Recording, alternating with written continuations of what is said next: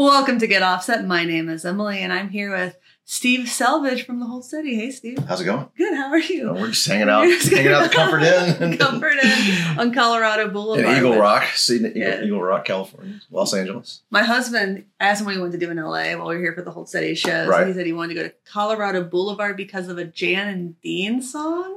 Oh, that's right. The little old lady, mean old lady. Little old lady from Pasadena. Yeah. Oh, he's so excited. You know what that is. Look at him. Oh, man. Dude, when I was a kid, legit, like Dead Man's Curve freaked me out. Like the story of that song was like, I ruminated on it and was like, damn. Whoa.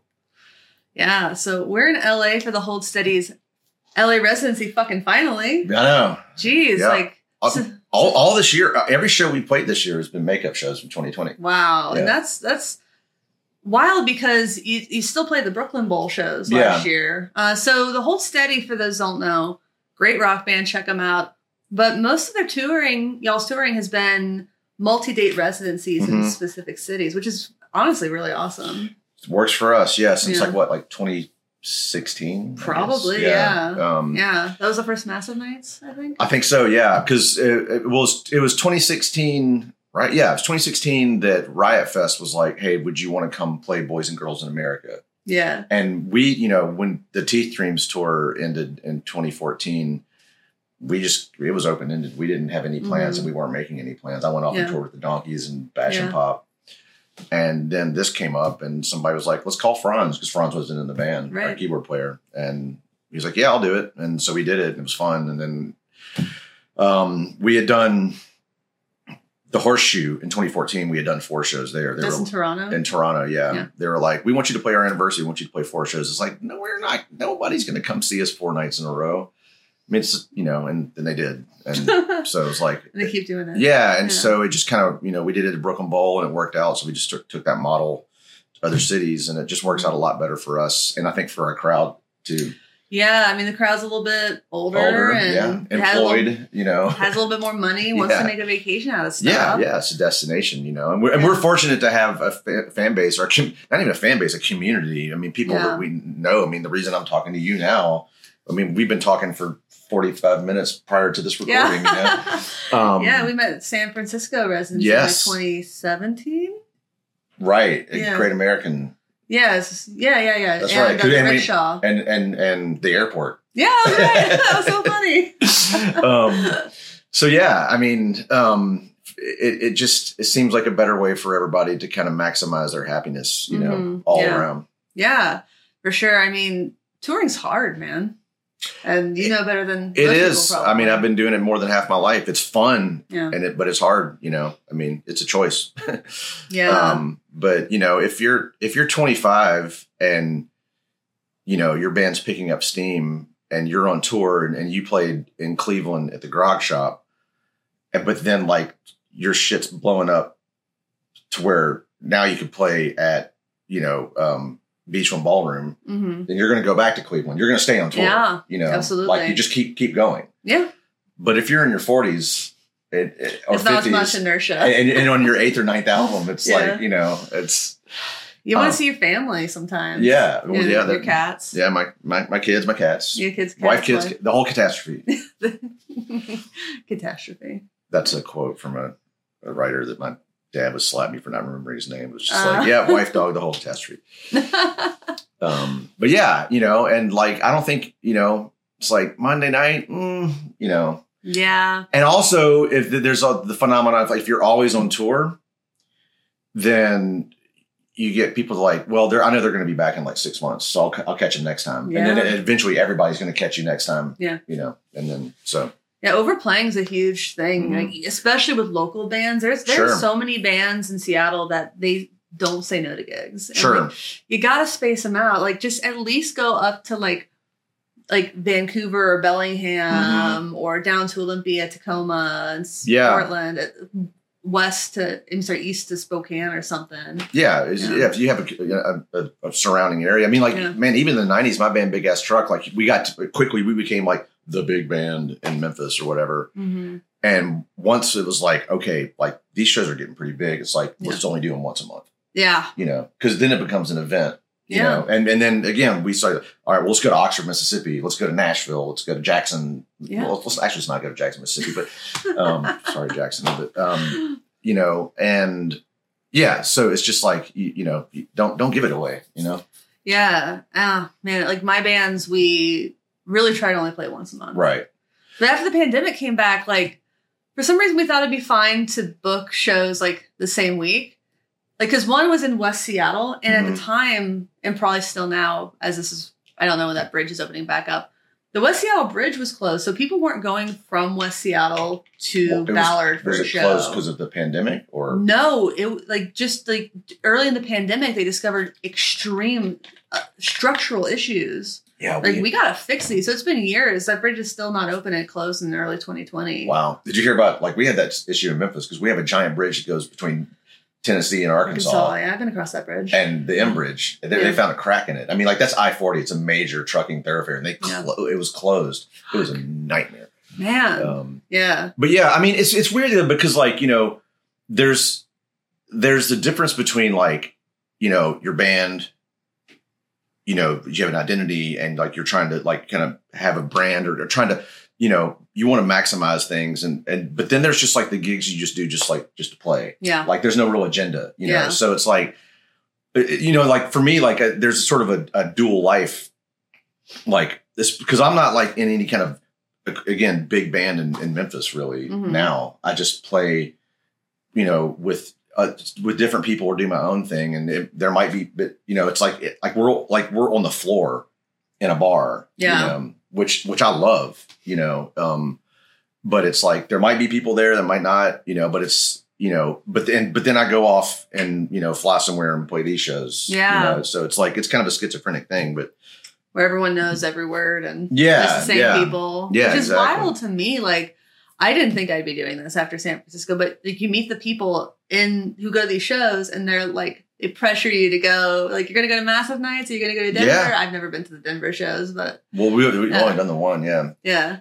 I mean, yeah, no, it's like, you know, come on, man, we're going to be there. You know? You should have hung out, man. No, it was great. I was so sad when I missed the First Avenue shows. I was like, because that was like the return. That was yeah. You know, it was great for me. Like there was two people there last night, a couple from Memphis. Yeah. You know, and like to see, like, I mean, and she's a fan and like. I was talking to her. Yeah. Carrie. Yeah.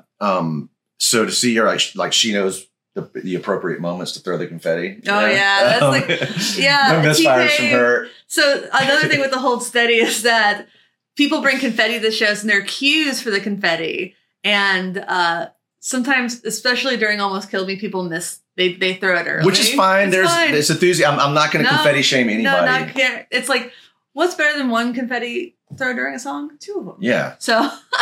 Good confetti last night. It was good confetti. It was a lot of confetti. Yeah. The big confetti, the cannons are the money. Ball. That's but it was great. Well, I mean, to be real, like Memphis has had a tough couple of weeks. Yeah. So there was the shooter. The shooter, and prior to that, Liza Fletcher was abducted and murdered. And we graduated with her at Belmont. You're kidding me? No. I had a friend who was in the education program with her, Laura from Centerville. Wow, that's heavy. I didn't know her, but right, but that's yeah. You know, and look, small world, small community in the South. And look, I'm like, it's tricky. Like we're getting deep here, but like, you know, this kind of shit happens a lot to people, and it doesn't get this sort of attention or a quick response from the law enforcement. No, you know, women are kidnapped, women of color. Indigenous women, exactly. Yeah.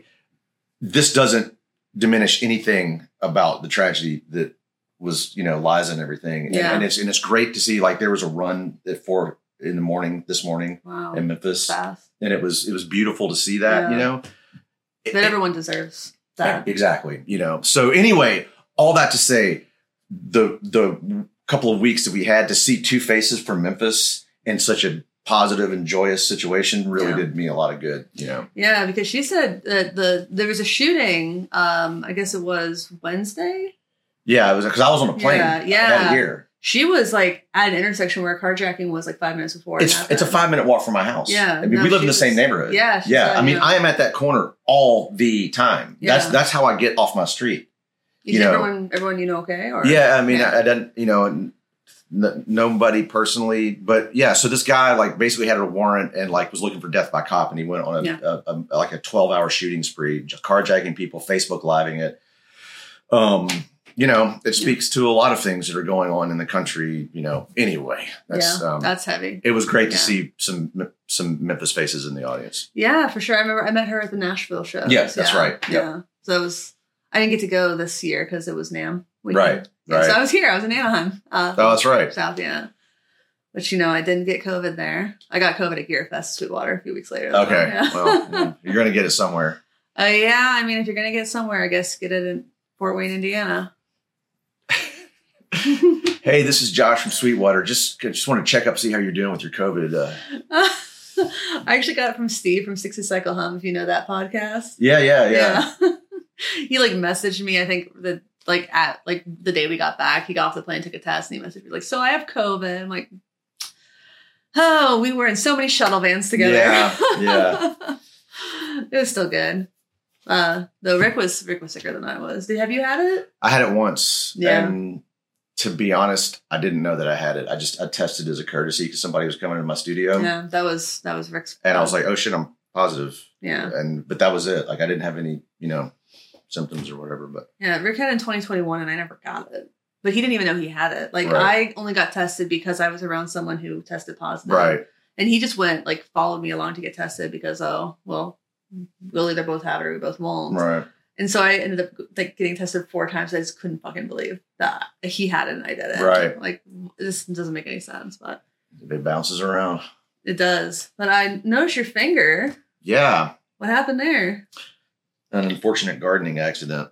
Yeah. No, I was coming off my back deck and it's like 3 little steps and then there's a sprinkler head and my foot. I mean, I'm always in a hurry, walk. I have a back house studio. Yeah. I'm always going back and forth and I was just going and my foot got caught between the bottom stair and the sprinkler head.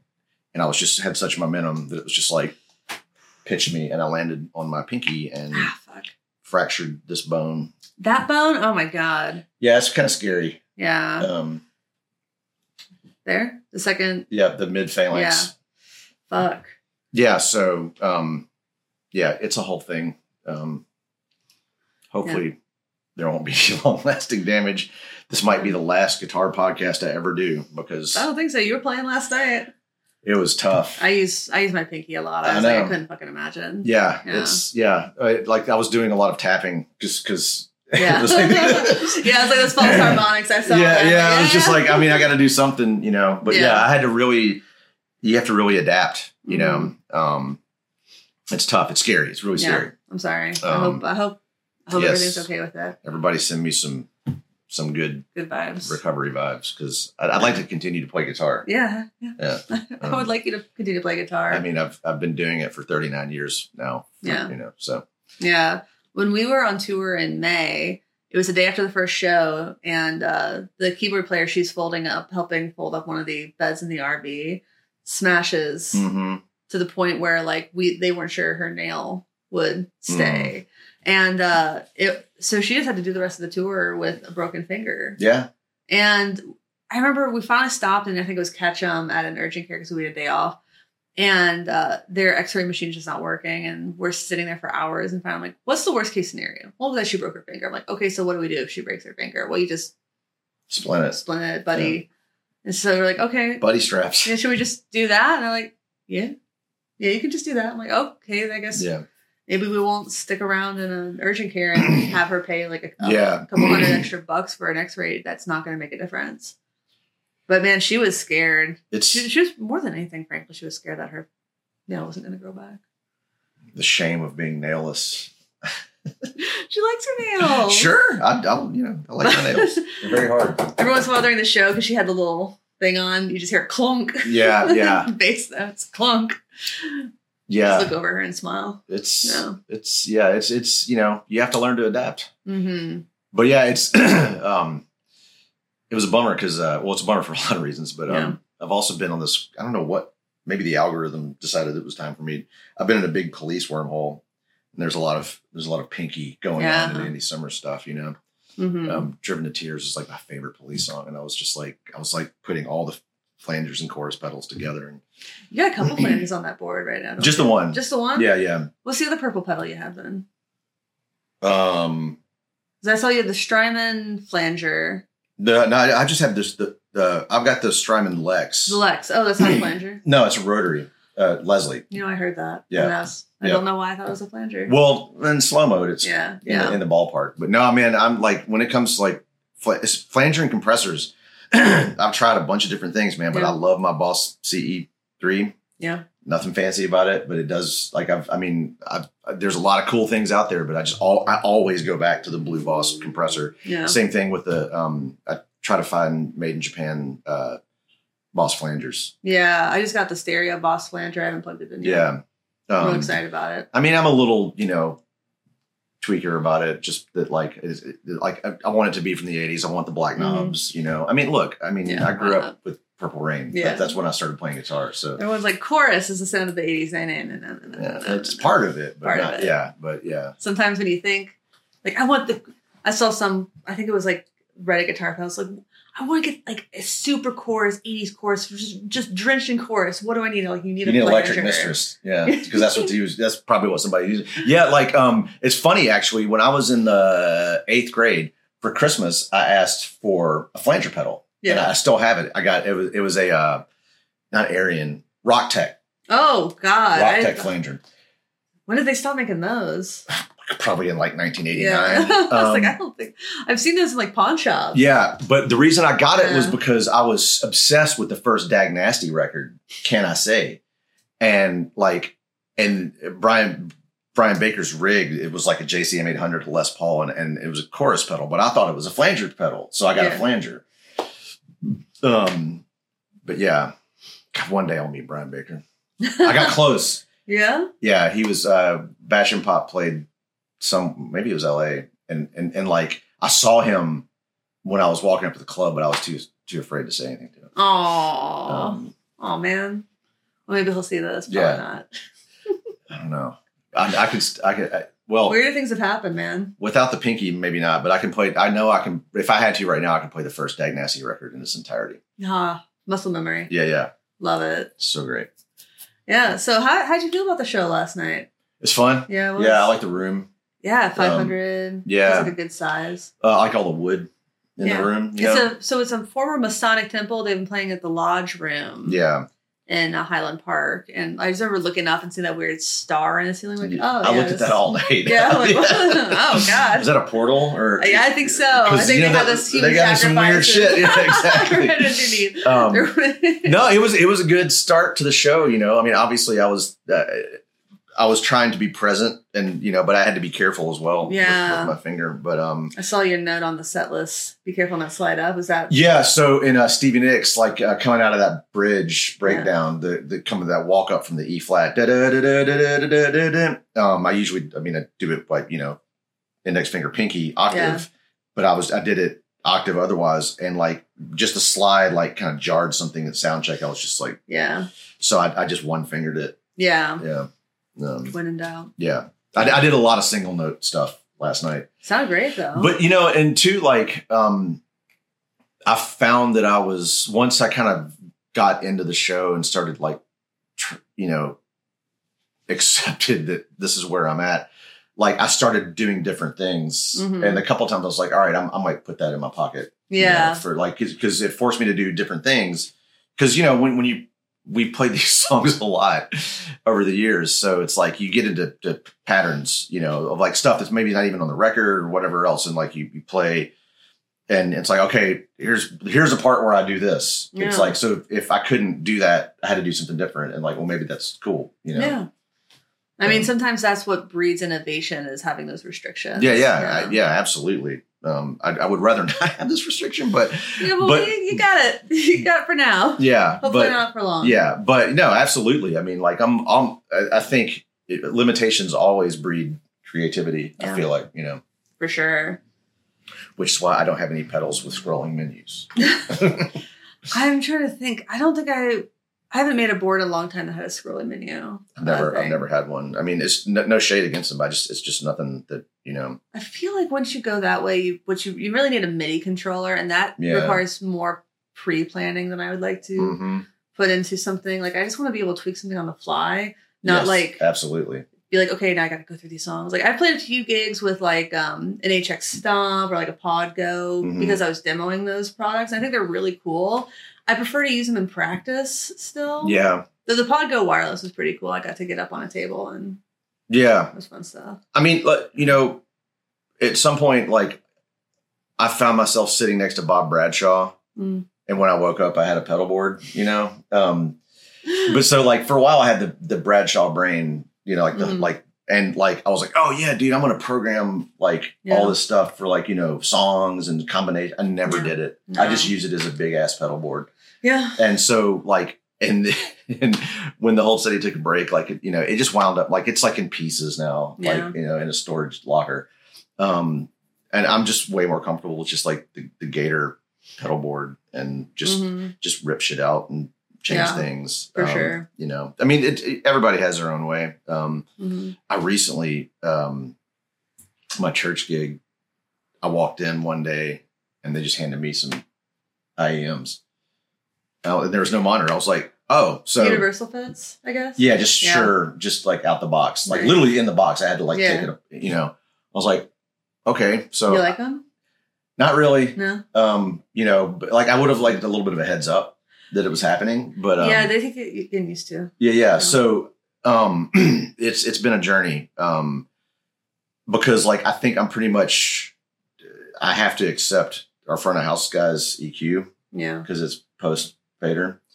But so I quickly realized that like, well, I'm not hearing my amp, like because one thing I really loved about that gig was like I had my Vox Cambridge, like a tube Vox Cambridge, which I just realized I had a dream last night that I bought a second one. Like that's crazy. And like it, because some of those, like especially some of the CCM stuff is like a lot of just long wide open chords. Yeah, that ambiance. Yeah, and like you can really like feel your guitar breathing. I enjoyed that. Yeah. And that was kind of gone. But so anyway. But then I'm assuming they want to get the stage volume down. Yeah.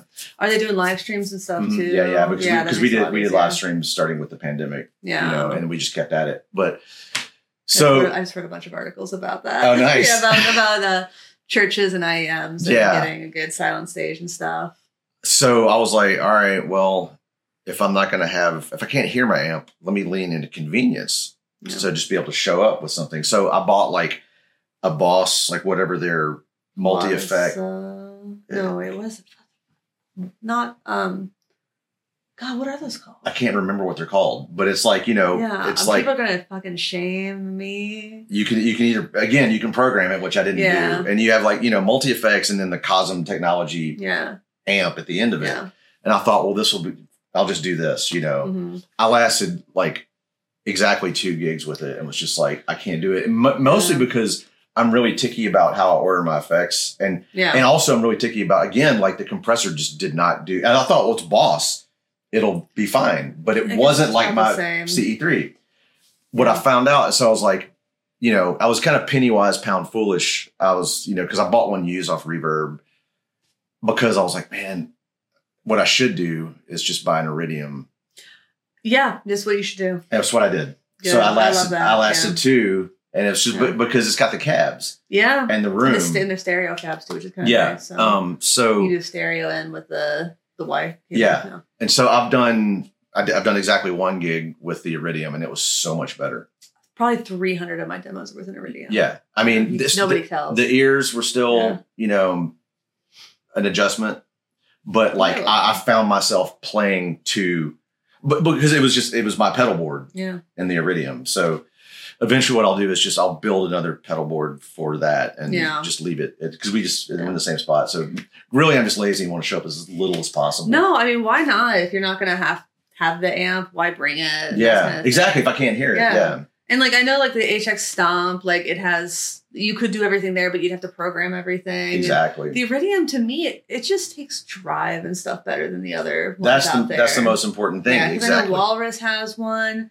And like the cool thing about the Walrus ones, you can have like true stereo, so you can have like a Fender style and a Marshall style on one side. But I didn't like it. I don't need to do all that for that gig. You know, I need something that takes drive pedals well and that cleans up. Yeah. You know, and like it was just, you know, the people at Strymon are so nice. But you know, and for the longest time I was just like, well, I don't know what I need that for. And then it was nice to be like, I've got a guy. You know, like I can. It was really sweet to be able to apply some technology like there. It was like, okay, I'm in the game now. This works. And I'm looking forward to kind of dialing that in more. You know, I've been going back between. You can download your own cabs if you really want to. Yeah. But I like the ones that came with it. One of the biggest things for me was that they had the 210 cabinet because I like them. I know everybody loves them. Yeah. I've never since I was in my 20s, I've tried my entire life to get with a deluxe reverb. Yeah. And I understand people like them. They just don't work for me. Yeah. I do not like them. That there's something in here, like the 112. It just like, I'm like, for years I played through like a super reverb. Oh yeah, I have the Tone Master Super Reverb. Yeah. I fucking love that thing. I mean, like they're so punchy. 10s, the tight bottom end, like them. That farting out of the deluxe reverb, I just can't deal with it. I need when I'm playing clean, I want that tightness. You know, for sure. So the fact that I can do whatever the round, which is a black panel, Fender style thing, that I can do that with the 210 cab is like, that makes a huge difference. So I've been kind of, again, I'm new to it. So like I've been I've got it to where my main thing is the round sort of black panel thing. And then my favorites is a, like the Punch or whatever. Yeah. That's like the Marshall one. Yeah. But the Chime, I'm just not a huge Vox person, but I played the Ruby by UA, Universal Audio. Yeah.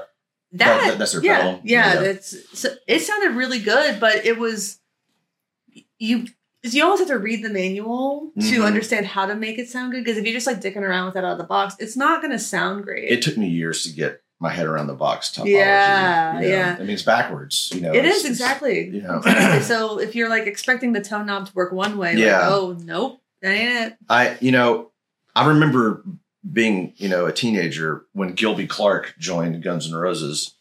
And like he had like a wall of AC30s, and I was like, I was like, what? Well, this is a rock band though. Like what? I didn't understand that an AC30 can do that. Yeah. I mean, like I just never bonded with them. Yeah. I don't have time, I guess. I like a Fender. I see a Vox style amp as like some oregano, or like it's a good color. It's a good spice. You have both on stage. Yeah. What I found is the AC15 is like one of the perfect blending amps. Yeah. It complements almost anything. Nice. Yeah. So like once a year we get to use our own gear, and that's at Brooklyn Bowl. Really? Yeah. So everything's backline? Mm-hmm. Oh, okay. Yeah. So I've got it like one of those two-tone AC15s, kind of retro looking. Yeah. And then I've got the Marshall Studio Studio Vintage. They're the little tiny plexi. Yeah. And those two together are great. And then like finally we kind of, Tad and I both landed on the Blues Junior. Like they're actually pretty rad little amps. Yeah, I mean they're super popular. Yeah, I love that. I love that they come in like some fun colors. Yeah. Oh man, I'm all about different colors. They have like the pink and like teal. I think. Yeah. Oh yeah, that's a good combo. My friend Mike has one of those. I think. So those two together, pretty well get it done. The biggest struggle I've had, like, because we've moved to smaller amps, because like, I mean. In 2010, I was, and like really all through and up until 2014, like I was rolling with a 50 watt plexi half stack and an AC30. Were they not miking you on stage? They were throwing things at me on stage, dude. I mean, like the amount of like, it was a struggle. Yeah. And they lied to me, man. Like when I was a kid, it was just like, if you get in a big band, you can use the big amps. Nope. Not that we're a big band, but like, they're all cardboard cutouts. We didn't know. Yeah, right. Except for AC/DC. Yeah. I mean, God, I used to tour with a 1971 high watt DR103. But I just use it for a clean sound, Yeah. I mean, that's. Yeah. It was good. but that was in the 90s. And I was also playing a Strat with pretty low output pickups. But oh yeah, yeah, that was the big ass truck rig. Still have the Hiwatt though. Mm-hmm. It's in my corner of obsolescence, and it's like the Hiwatt half stack. I've got a white JCM 800, like a 81 vertical input, signed by Jake E. Lee. Which is half the reason I don't get rid of it. And then the 50 watt plexi on top of that, it just sits in the corner. Nice. Yeah. I mean, well, it's still there though. If you ever change your mind. Yeah. I mean, I did recently on a whim. There's a Martin Music is like right down the street from my house, local music store, mom and pop. And I guess I was watching Get Back, the Beatles thing. Right. Yeah. And Paul had that brand new Drip Edge Bassman. I was like, man, I would really love to play bass through an amp like that. And that kind of got me thinking about the Bassman. Then I dream about the Bassman. I dream about amps. Yeah.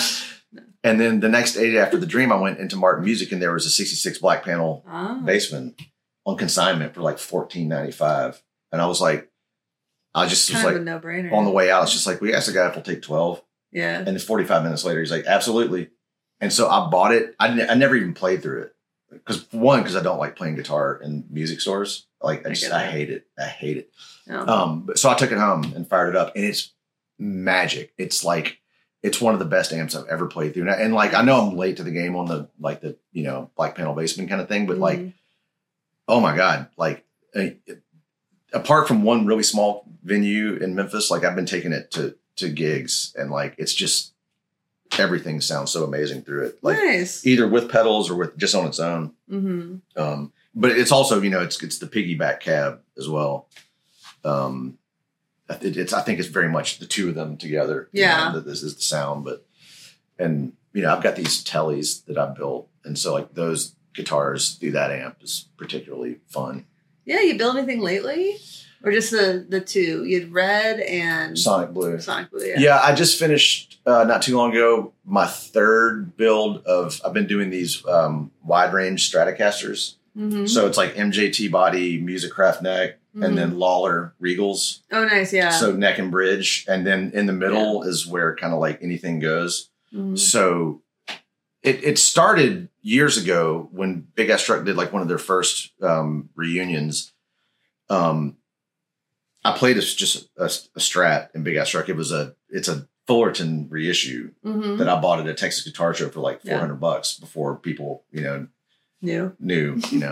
Thing about those guitars is the necks are tiny on those. Really? Yeah. Like nutwidth or both. Oh wow! I mean, like 80s shredder neck, like really skinny. Like that was their concession to the modern thing. But anyway, then when Big Ass Truck stopped touring, the buddy that I used to work for at a guitar store, Rod Norwood, was like, I've got a Tele Deluxe. I think I probably told this story on the last podcast, but he said, you need it. And I was like, we used to make fun of Tele Deluxes. Like, why? They're awesome. Because we had our head up our asses in terms of what's vintage and what's right. It's like, that's not a Telecaster. It's got a Strat headstock. It's got a contoured body. It's got a Les Paul wire. It's got humbuckers. I love my Deluxe. Of course you do. Yeah. So, I bought this 73. It's called Walnut, but we all call it Mocha. And that was like 2000. It was 2000. No, it's 2001. Yeah. And that's when I discovered the wide range humbucker, And so my rig was like whatever pedal board I had at the time, different gain, dirt modulation, time-based stuff, and the super reverb and those wide ranges. And it was like, oh my God. Like, I mean, this is before they blew up too. Yeah. So anyway, I thought like, gosh, if like I should have like just played the wide ranges back in the day. But I like the Strat body and the whammy because I was into all this Eddie Hazel stuff. So I was like, well, what if you put the guts of a Tele Deluxe into a Strat? And so it just kind of evolved from there. So anyway, years ago, I built like it eventually evolved into a black Strat body with a maple cap neck. I was just like all Van Cleef. I remember that guitar. Yeah. And so anyway, I've just finished one that was like, it's like a candy apple red body and with a rosewood fingerboard. Awesome. So the two Lawlers, but the black one has a Burns Trisonic in the middle. Okay. And so this one I did a Novak gold foil. I like Novak. Yeah, because I've recently I I did a gig with my buddy Luther Dickinson, and he had a Harmony Bobcat, and I was like, I need one of those. And like literally, I just like I somehow made it happen in a week. I found a body on Reverb and then a wiring harness. Wow. Pick guard. And I got both of those for relatively cheap. And then I just, literally everything else came out of a box in my studio. I was like, I know I've got parts for this somewhere. Yeah, for sure. Do it together. And I was like, oh, I'll fix it later. And I was like, you know what? Maybe not. It's fine. Maybe it doesn't need it. I put some showers on it though. Oh yeah? Yeah, I got mini showers, which I think helped a lot. Yeah. Yeah, I think the mass, I don't like them for most guitars, but like on certain things, the mass on the headstock, I feel like kind of, because they're, heavier, I feel like it kind of gives it a little bit more sustain. And I've done the same thing with my Squier Mascus Jazz Masters. Oh yeah. Those are great mods. The nerdy thing about it is those, like what I try and collect, all the showers that I get that say made in West Germany. Oh yeah. Because it's like, that's pretty cool. Pre glass nose, pre Iron Curtain. Two reasons. One, because like, that's just cool, like nerdy train spotter shit. That's what I'm into. But also because like it's some Van Halen shit, but yeah. So anyway, that guitar is still kind of a work in progress. It's parts casters are weird, man. Like they either come together amazingly, great, or you're just like, you're just fucking with them for the rest of your life. Yeah. I built another Strat before the Candy Apple Red, which is like an ash body, which I found out that I don't like ash for Strats. I like ash for Tellys, alder for Strats. But like, I just couldn't get it to work. And I literally just gave it to my buddy Luther. I was like, just take it. Like, and he loves it. Oh, good. Yeah, he's been gigging with it. This is Luther from the North Mississippi All-Stars. And so it's great to see it out there, like, good use. Yeah. Earning its keep. And he loves it. It made him very happy. So good. And it also kind of, that's what got him into the wide range game as well. So nice. But yeah, Lawler and Novak both are just great stuff. Yeah. I have a couple projects, but I don't think they're going to be moving anytime soon. Really? Yeah. I mean, I stained I got an RD body that's like routed for 2 humbuckers, and I stained it red. Like a Gibson RD? Yeah. And I kept looking, I'm like, I just don't love I don't like the shape of it. Yeah. It's that weird sort of semi-explorer kind of thing. Yeah, just like, it looks like kind of Gumby-ish to me. I never liked him. I mean, like, again, I come from a generation where we were like, yeah, this is Gibson's folly. Like, there's nothing cool about it. There was nothing retro. There was nothing. It was just like, this is the Plymouth K-car of the Gibson era. I mean, it's everything that was wrong with American manufacturing. As I was given a choice between a couple bodies, and obviously the podcast is Get Offset, so I think that was the only offset shape. Right. And more like, I'm like, I don't know. Is it a set neck or is it bolt on? No, it'll be bolt on. It's just like I could put a Strat neck on it. Okay. Yeah. So like, I just have to like wire it up, and I have everything I need for it. I just haven't made the time. There are other things I want to do. I bought this DIY synth kit from Dreadbox Electronics. They got some cool pedals. So like, I think that's the next thing I'm going to do. And I just don't know when I'm going to get to finishing your guitar. It's a wormhole. Yeah. I mean, we all have projects that just sort of lay fallow. They pile up. I mean, like adding to it. When I finished with the help of my friend Bob Scobie over at Martin Music, like when I finished the Strat, I was like, okay, I'm done. I'm done doing builds. But then I was like, the whole thing was like these Strats started as from I still have my original 73 Tele Deluxe, right? Yeah. But like, the nut width's a little narrow so like when I've done these Musicraft necks, I do 1 11/16 nut width. It's basically a 335 neck. Yeah. It's like 10-inch radius, 1 11/16 nut width, and with a fat profile. I'm like, oh God, like I want to go back to my Tele Deluxe, but but you like that neck. I was like, well, maybe I could just build another guitar. Maybe. It's funny. Guitars are like that. Yeah.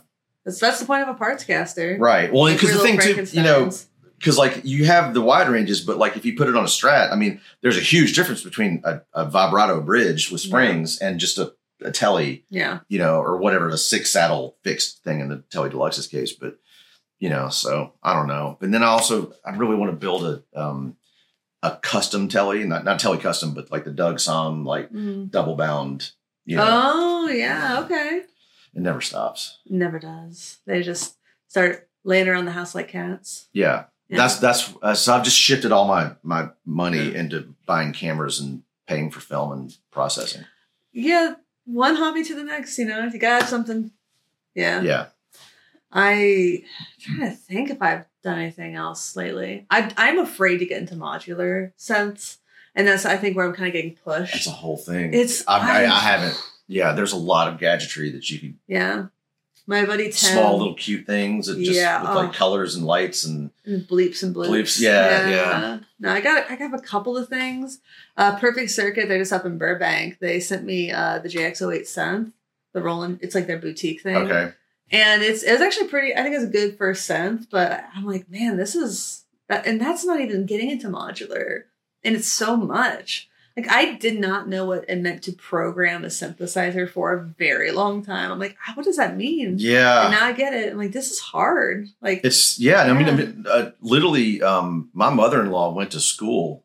She studied electronic music at Peabody in Nashville. Really? Yeah. Wow. I didn't know that was a thing. In like the late 60s. And she learned how to like cut tape and splice, but also it's just like patching and, patching. That's why I didn't go into studio production at Belmont.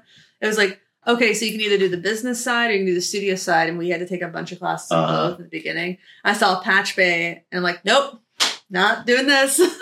You know what? I still don't understand a patch bay. Like I thought for my studio, I was like, I should get a patch bay. I was like, I don't know what I'm just going to use plugins. I just remember like being in a class at RCAB and the patch bay was there and people were just like, my boyfriend in college was just like, I'd go and like hang out with him while he worked and just like patching things there. I'm like, I have no fucking idea. It just starts to swim in front of me. Yeah. Yeah. And I'm like, well, you get the different colors and this goes to this. I'm like, they got that weird, like, I've never seen another plug like that. That's like it's own proprietary shape. And Oh, it's weird, man. But my buddy Tim, he has a podcast called the Podular Modcast. And we're going to do a joint episode, I think. And I really want him to like walk me through how to do that. Yeah. He's just down in Tacoma. So I kind of want to go and just be like, okay, just show me. We'll do a podcast version of it. We'll figure it out. Like EH has been doing so much at at a great price point and good size. Like I feel like it's a good time for them to come out. They had that really cheap synth that Eddie Van Halen used on Sunday afternoon in the park on Fair Warning, and it's killer sounding. Mm-hmm. It's like they need to bring that back. Yeah, I mean it's a good time because I feel like guitarists I feel like most guitarists I know are like then they get into synths and then they get back into pedals. And then also the other thing the guitarists I know do, they're like, I'm gonna get rid of all my pedals and get a Helix. Yeah. I'm gonna get more pedals again. I'm gonna get rid of all my pedals and get an HX Stomp XL. Nope, more pedals. It just is a cycle. Going through things. I'm trying to. I've been basically doing the same thing since the 90s for the most part. It's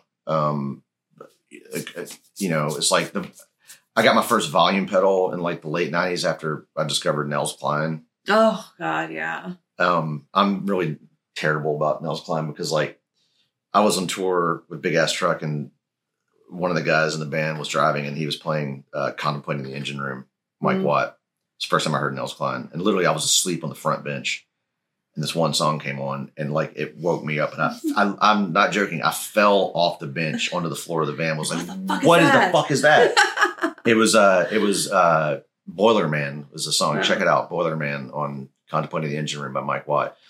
And I just, I used that little baby internet as much as I could in 1998 or 99. That was a tough time for the internet. Oh. I had the internet because my mom worked in computers. Right. It was weirard. And Google, there was no Google. No. There was just like weird, shitty search engines that probably stole all your data and credit cards. Yeah. I mean, it was like, they're like Gopher, Ask Jeeves, like fucking Ask Jeeves. Yeah, I like to ask Netscape. Jeeves.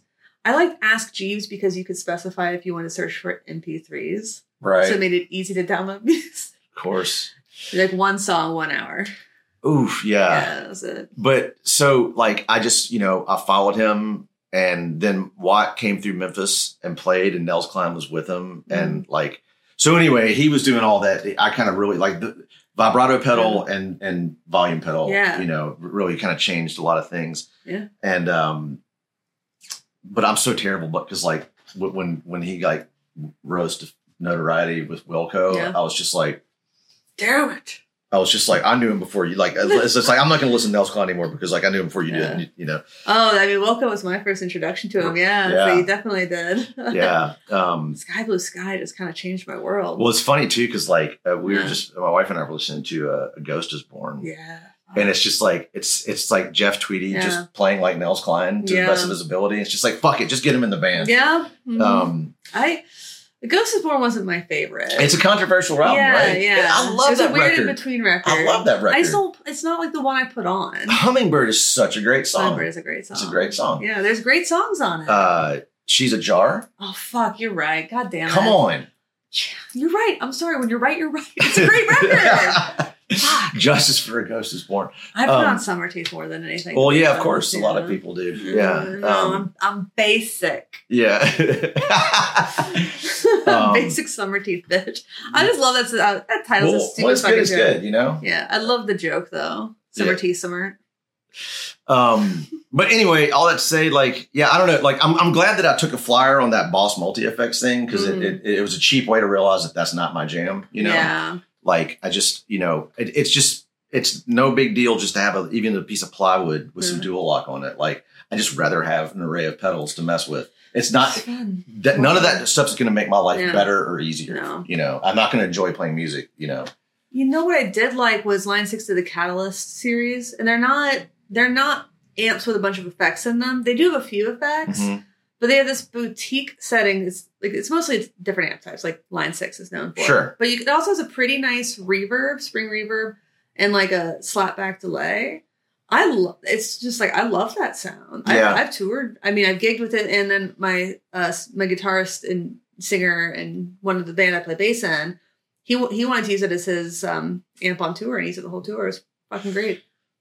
But you know, you can still use a pedal. I still use a pedal board with it. Yeah, yeah. I mean, you make do with what you got. Yeah. You know, I mean, like I was on a gig recently over at Stax in Memphis, and like, you know, the Hot Rod DeVille went down in the back line, and they're like, "Sorry, all we have is this Line 6 Spider." And everybody made fun of me, and so like the bass player was like filming it like with his iPhone, like this is going to be so shitty.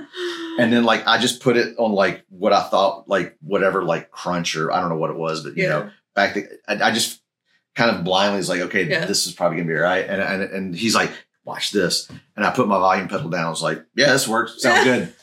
You know, they're not bad amps. Yeah, the technology is better now. Yeah. But you know, like they were never bad amps. Well, and you should, you know, look, you should endeavor to be the kind of player that you can make anything work. You know, it's like because it's all in these fucked up, battered hands. You know, that's the thing, and that's another thing with like demos. People like go really hard on gear, and then you get people like RJ or Ryan from Demos in the Dark, and people just like they could make anything sound good. I'm like, yeah, they can, but also I don't think a lot of people put out shitty gear right now. But you should be able to acclimate to the gear that you There's a sound in there somewhere, you know, that's usable. I mean, like... Otherwise, they wouldn't have made the pedal. Well, it's interesting because, you know, Josh Scott has just been doing those Monday talks and, like, it was, like, talking about, you know, demos being dishonest or whatever, you know.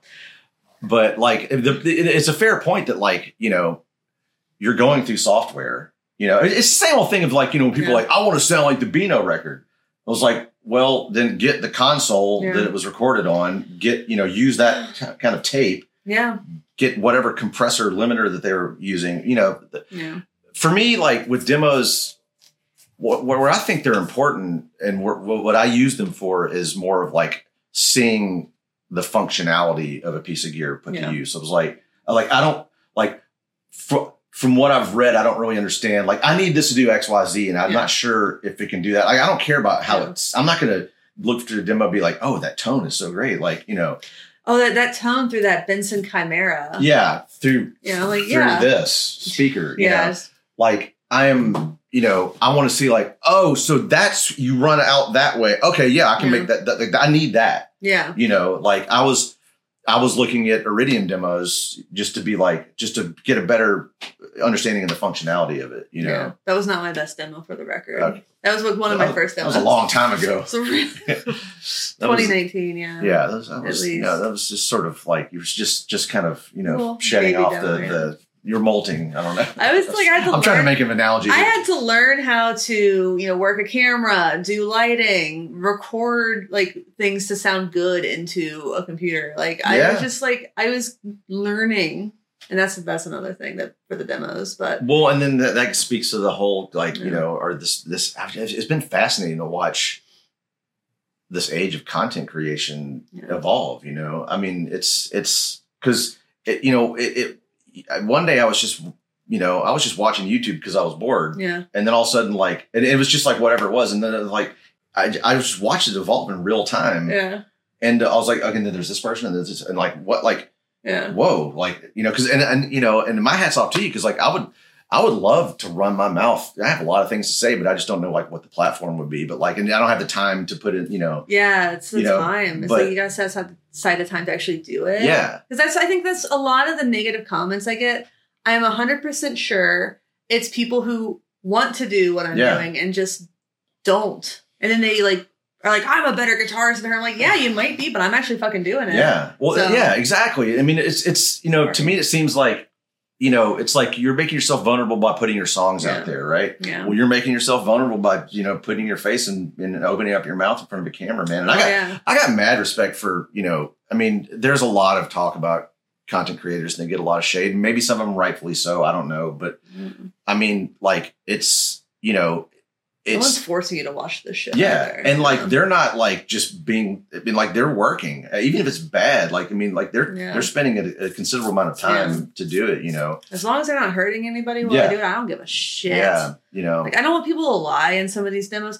The one thing that Josh said, he's like, DeMars do a lot of post-production. I'm like, none of the demo artists I know do much. Right. They just do kind of minimal stuff. I maybe will I'll put a limiter on my voice. Sure. Because I'm bad staying on mic. Right. Or I'll even out the volume levels if I fucked up and didn't adjust the volume accordingly. I mean, it's human nature just to want to be like you said, to make it sound as good as possible. Some people may get at extremes, but The truth is, I want to get them done as quickly as possible. Right. I don't have a ton of time. I have a full-time job and it's not making demos and it's not playing music. I do all that stuff after my day job. Wow. Or in the middle I have 2 hours in the middle of the day. Sure. I do a lot of stuff. But I think a lot of people think that you make a living doing that. I'm like, no, I really don't. Yeah. I would love to. I would love to be like Ryan Burke or Ryan from Demos in the Dark or some of these other select content creators who that's all they do,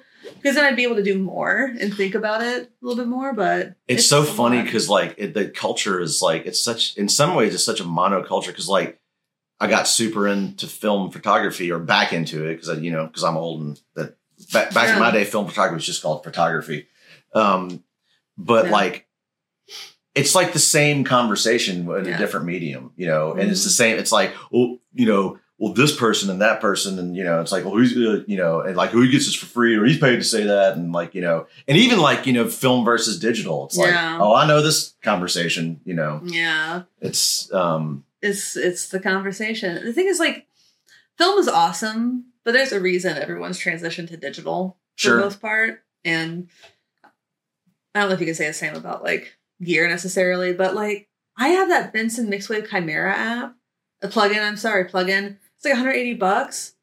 It sounds so fucking good. I released a demo this past week, the Soft Focus by Cattle and Bread. Someone posted a message what other effects are you using this? I'm like, it's literally just the plugin. Right. I just put it right into my computer and open Studio One, drag my amp sim over, and it just sounds so good. Yeah, I mean, if you find something that's inspiring, no matter what it is, so I'm releasing a record. I'm starting up my dad's record label, Peabody Records. Yeah. And so in February we have an album coming out. It was me and Luther Dickinson and our friend Paul Taylor. That's gonna be great. We made a record. We made a record during the pandemic. Can you believe that? No. Yeah. Unheard of. I've got this. Unprecedented. Let me tell you the story. Yeah. So, but it's taken a minute to get it out, but I've released some vinyl and everything. Mm-hmm. But so when we, it was we were just Dropbox. One guy was in northern Wisconsin, one guy was in Nashville, one was in Memphis. Yeah. But anyway, I stumbled upon like my pedal board, like wah and phaser and delay. But the UA Century channel strip. Oh yeah, their proprietary, channel strip. Yeah. This one guy,